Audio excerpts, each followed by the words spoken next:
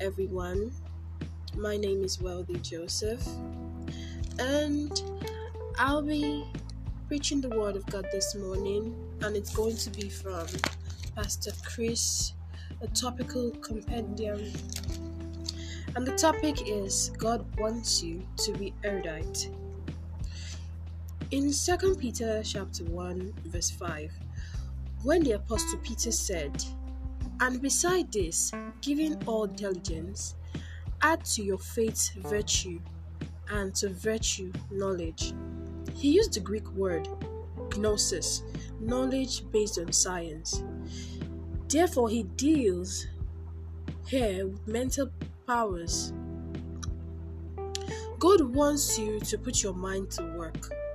Become erudite. He wants you to acquire intellectual knowledge. Be smart and be informed. That's why he gave you a sound mind. When the Holy Spirit comes into your life, you become sound. He brings mental soundness and intellectual sagacity into your life. The Bible says that Jesus Christ is the embodiment of all knowledge, meaning that he knows everything about every career, field, and discipline, and can pass some of that information to your mind, so that every day of your life and in every situation you find yourself, you know what to do.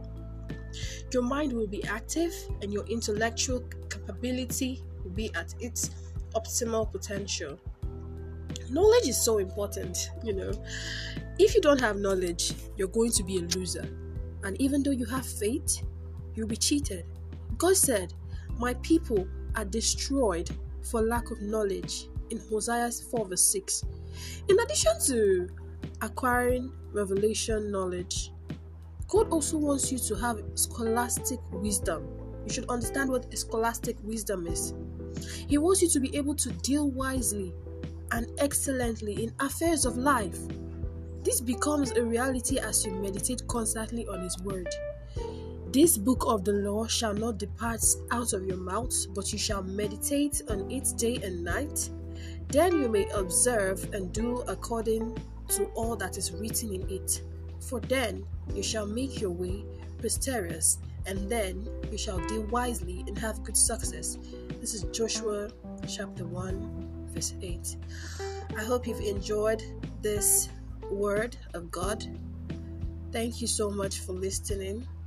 We should all learn to serve God and give our life to Jesus Christ, because He's the author and the finisher of our faith. Have a great morning, everyone. Love you all. Bye. Like I said, it's Wealthy Joseph. Bye.